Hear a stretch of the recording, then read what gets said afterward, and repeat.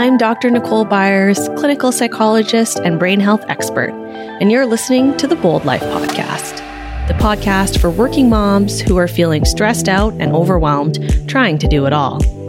As a working mom with big career dreams, I know what it's like to not have enough time in the day and to lack the skills and confidence to reach your goals.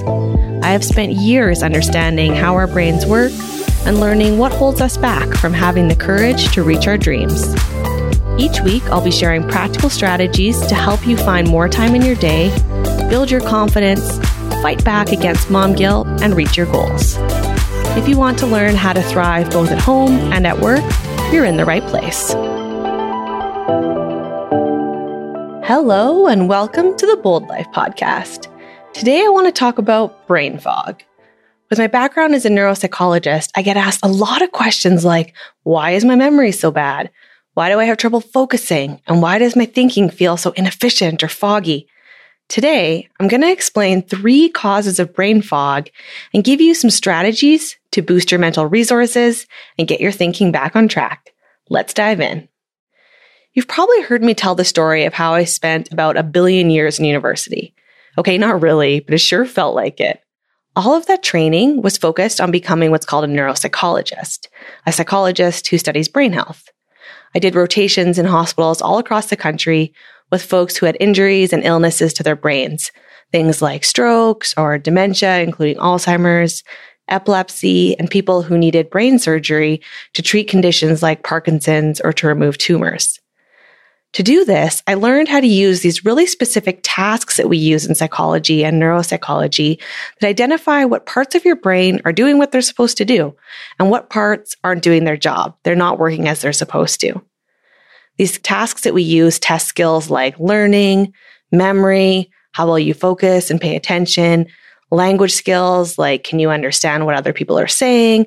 Can you produce language? Does your speech sound right? Can you problem solve? Can you think outside the box? All these different areas that impact how we do things day to day. So I get done all this training and I get my dream job in a hospital working in a neurology team with folks with illnesses or injuries to their brains. And I think, excellent. I know how to help these folks and their families. I understand what's going on in their brains. I have these tasks that are going to help me show them where they're struggling and help them adapt day to day. I know what to expect going forward. I know what I can do in this role, and I know how I can provide some support. I'm feeling pretty confident, feeling pretty excited about this new job. Like I said, it was my dream job where I'd always wanted to work in a field I'd always been really interested in. And about half of my work was doing just that, what I had trained for 1 billion years to do, working with individuals with brain injuries or illnesses that impacted their brain. So I felt confident and I knew what I was doing in these areas. But you knew that was coming, right? The other half of the clients I saw, I had no clue at first what was going on with them. Here's a typical situation for these folks. So a woman comes into my office and says, I can't remember anything. I forget where I've put my phone and my purse. My kids have to ask me things over and over. I keep messing up and making errors at work. What the heck is going on? So starts out pretty similar to my other cases, right? But here's the difference. This client is in her late 30s. She's never had a major illness or injury to her brain. She's otherwise really healthy. So we do all those tasks that I mentioned, test all these skills, everything comes out normal. Her memory is fine. She can learn and remember what she's taught. She can focus. Her thinking is quick and efficient on the tasks. She's smart, clever, a good problem solver. There are no problems with her brain. Her brain is doing what it's supposed to be doing. So why is she so forgetful? What's going on? So I started to dive deeper, and here's what the stories for most folks sounded like. And this might sound familiar to you too. So this woman with the memory problems who can't seem to focus on anything tells me that she works as a senior manager for a busy tech company. She's responsible for about 100 employees, and her company is booming. It's growing all the time, and that's super exciting. Everyone's working really long hours because the company is expanding so fast, like 50 to 60 hour weeks she's putting in. And even when she's at home, she's working. She puts her kids to bed, then is right back to that computer. She's dealing with emails and responding to messages throughout the day. Her phone is basically attached to her hand. Even when she's home resting, she's not resting because she's always working, always putting out those little fires that come up with a growing business, right? really being responsive to her staff, really trying to help everyone out and help this business grow. Plus, she has aging parents and her dad's not in great health right now, so she's a little bit worried about him. Oh, and her 2 kids, they're involved in a gazillion activities. They have soccer and baseball, and they're going to activities almost every night. Plus, her husband works too. Her sleep is garbage. Who has time to sleep when you're working 50 hours a week? You got 2 kids and a family and parents to look after. She eats at her desk, usually just a giant coffee and a granola bar. And the last time she went to the gym was a year ago. At this point, you're probably thinking, oh my gosh, I'd be exhausted and forgetful too. That's so much. Absolutely, so would I. But here's the thing. It's a lot easier to see these problematic behavior patterns in others. It's not so easy to see them in ourselves. Take a minute here and turn that magnifying glass around on yourself. How much sleep are you getting? Are you thinking about all the stuff you have to get done all the time? Does it feel like your brain is always going, thinking about work and family and that stuff you need to get done before you go to bed, or you're in bed and you're laying there thinking about everything you need to get done as soon as you get up in the morning? Don't worry, my friend, you're not alone. We live in this go, go, go society, especially over the last year, where we've all had to do tremendous changes and adapt to so many new things with the global COVID pandemic. So our brains are on all the time.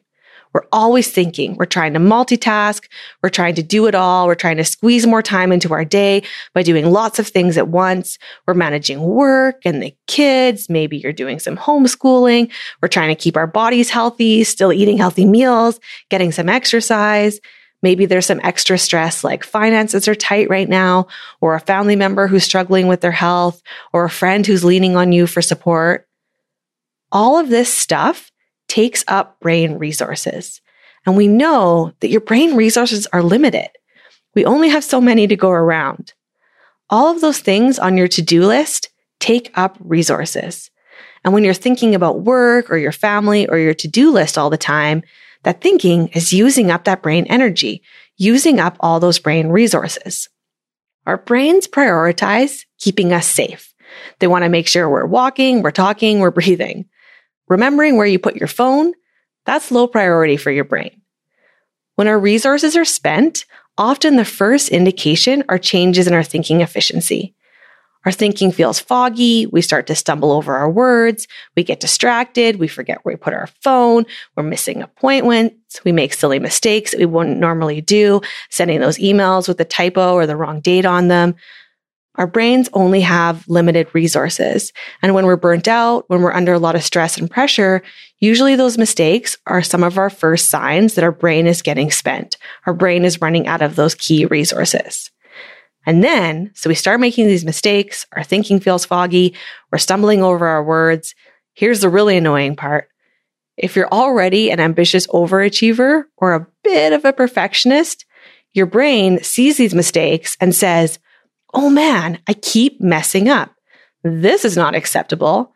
So you start stressing about your mistakes, which just makes you more likely to mess up. You've probably had that experience before where you were trying to remember someone's name. Maybe it was someone that you work with, or maybe it was a famous person, an actor, someone like that, and you just can't quite think of it. It's right there, but you can't remember their name. Then later on, you're standing in the shower or you're driving home, and that name comes to you really easily, right? It's a pretty common experience. And it actually happens because of how our brains work. When we're trying really hard to focus on something, when we're trying really hard to remember some information, it actually inhibits the surrounding neurons in that part of our brain. The neurons are the parts of our brain that help send our messages throughout our brain and our body. So when we're focusing too hard, it actually makes it harder for those neurons to get activated. So it's harder for those memories to come to us. But when we get a break, when we think about something else for a while, those neurons, everything relaxes in that area, systems recharge, and they're able to fire properly again. No wonder then we have these experiences, right? It makes sense when we understand the brain. The problem is that if we start making mistakes and we become really focused on them, oh man, I don't want to mess up. I don't want to make a typo. I don't want to say the wrong thing. the same process happens in our brains. Our brains start to get stressed and overwhelmed. They stop firing properly. That inhibition occurs where it's tough for us to fire those neurons that we need to find those memories, to prevent ourselves from making those mistakes. So we actually make more mistakes. I know it sounds unfair and counterintuitive. You say, Nicole, if I'm focusing really hard on not messing up, I should catch my mistakes. Sorry, that's not actually how our brains work. They work best when we're not stressing about messing up. They work best when we're just letting things happen more naturally, like when we're thinking later on and then that name suddenly comes to us. So back to my story of working at my dream job. So I'm working in this hospital. Half of my clients are the ones that I expect to see, what I've been training for years to work with. And then I realize a huge portion of my clients are dealing with something else. And what they're dealing with is what in psychology we call somatic cognitive symptoms. Nothing is wrong with their brain. Their brain itself is healthy. Remember that woman I told you about? She was able to do all these tasks. When we put her through all those tests, her brain is able to do what it needs to do.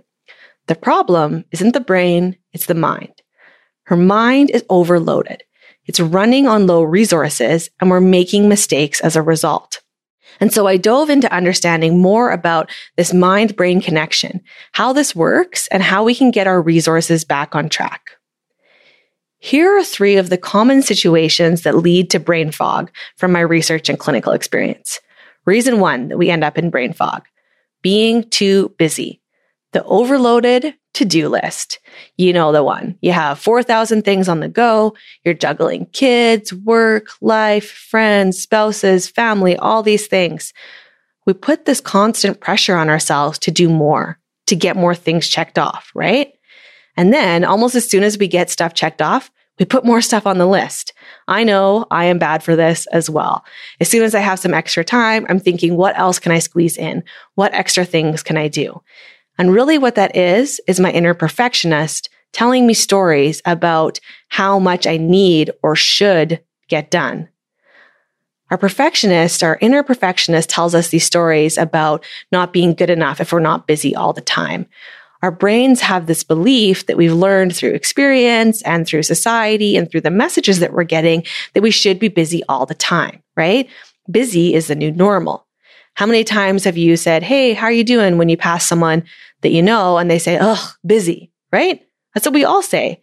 Busy is the new normal, but that's not a good thing. And the problem is because our brains think that we need to stay busy all the time, that if we're not acting, we're doing something wrong or we're failing or we're not good enough. When we actually sit down to relax, we feel guilty, right? You sit down at the end of a day and there's those dishes staring at you from across the room and all you want to do is rest for a little bit, but that nagging guilt in the back of the brain pops up and says, you should probably get up and tackle those dishes or do these 500 other chores, right? We've all been there before. Even though we check things off, we keep adding those things back in. Like I said, our to-do lists stay at least as long, if not getting longer. And the end result is our brains are always going. We're not giving them the time to rejuvenate. So we're starting out with depleted mental resources. What happens? Then we get forgetful. We're distracted and our thinking is less efficient. As we heard, the problem with this is that it just leads us to making more mistakes, which creates that awful cycle of being really hard on ourselves and stressing even more. So we're using up more brain resources, we're making more mistakes, and around and it goes. The second factor that leads to brain fog is emotional stress from our inner people pleaser. Your inner people pleaser is the one who's worried about messing up and upsetting someone else, who's worried about letting other people down, who's always worrying in the back of your mind about what other people might think, what other people might say, how you might be perceived or interpreted. The one that works together with your inner perfectionist to tell you that you always have to do more. It says, I can't say no to that extra project or my boss will be mad, even though I haven't slept in 3 days. I can't say no when I'm asked to help with my kids' soccer fundraiser because the school needs me and I don't want to disappoint my kids. You know the one, right? That people pleaser and that inner perfectionist are always working in the back of our minds, making us feel like we should be doing more and that it's hard for us to take a break. I've talked before on the podcast about how this inner people pleaser evolved to keep us safe. thousands of years ago, it was really important that we were liked by other people, right? We're working together in this group. We don't want to get kicked out of the cave because we pissed someone off. So it's really important that other people like us. But what this taught us is that our brains learned that we need to stress and worry about what other people think. We're probably not going to get kicked out of the cave to fend for ourselves anymore if we upset someone, but we still worry about what everyone else is thinking. And not just the really important people. We worry about our family and our parents, our spouses, our kids. We worry about what they think, but we also worry about the opinions of that stranger at the grocery store, or that kid you grew up with and you haven't seen in 30 years, but you're still Facebook friends with, or those other strangers on the internet that you're never going to meet in real life. Our brain worries about what all these people think, and that creates a ton of pressure on ourselves. All of that worrying is taking up mental resources, making our thinking less efficient, which can lead to foggy thinking, mistakes, memory errors, and trouble concentrating. The third contributor to brain fog is not taking care of our bodies. Remember I mentioned how strongly connected our brains and our bodies are? What impacts one is going to impact the other part. Here's an example. Have you ever had a bad cold or a flu? You felt physically sick, right? Your body didn't feel great, but also your thinking sucked, right? It was really hard to focus and concentrate. You're congested, you're sneezing, you're achy, you don't feel good, and it's really hard to think. If you've ever tried to do any work projects while you're sick, you know what I mean. You just want to stay in bed all day because your memory's shot, you're stumbling over your words, and it's really impacting how you're doing. That's because when our bodies aren't in great health, it impacts our brain health as well. Remember, our bodies and our brains only have so many resources. If I'm sick and not feeling well, my brain is pushing all those resources to healing my body. Means not a lot of resources left for things like remembering where I put my phone, or remembering that I have to get to that appointment, or getting the right words out when I'm talking to someone. When we're not taking care of our bodies, it impacts our minds and our mental resources. And this doesn't just apply when we're feeling sick. Even things like not getting enough sleep will impact our mental resources. And unfortunately, sleep is one of those things we tend to cut out when we're really busy, right? If I have this work project I need to get done, it's easy to say, okay, I'm just going to stay up tonight to push through this, or I'm going to get up early for the next week to do it. Short term, our brain is really adaptable and is able to handle those little spurts where we stay up one extra night or we get one night of bad sleep. That's okay. It's not going to really impact us. The problem is it's rarely one night, right? It's okay, I'm going to stay up tonight to work on this project. And then something else comes up at work and I have to stay up again. Or my kids have this stuff that they need to get done, so I'm going to get up early to help them with it before they go to school. And on and on and on. And we end up cutting out sleep and it becomes a chronic problem. If we're getting less than 7 to 9 hours of nightly sleep, we know our thinking efficiency goes down. There's been a ton of research on this. The research says over time, our memory's impacted, we're not as good at problem solving, we get really distracted, and our thinking is not efficient if we're not getting that minimum 7 to 9 hours of sleep. And you've probably had that experience as well. I don't need to tell you what the research says. You know that after a few nights of bad sleep, your thinking is down. I remember when my daughter was young and she wasn't sleeping through the night yet, I felt like I was in a constant fog. Sometimes we call it mom brain, right? And really, one of the primary factors is sleep deprivation when our kids are young. We've all been there before. Sleep is so important to our thinking efficiency. Diet is also really important too. And there's no specific foods that we need to eat or not eat here. But really what I mean when I talk about diet and brain efficiency is what goes into our body fuels our brain. 20% of the resources we take in of our energy goes to our brain. If we're not fueling our body with a balanced diet, if we're living off of coffee and granola bars, we're not really starting from a full cup. We're going to get foggy thinking a whole lot faster. Instead, if we're putting in, all the food groups, if we're eating regularly, if we're not living off coffee all day, it's going to give our brain a lot more resources. So our memory and our thinking are going to be a lot better.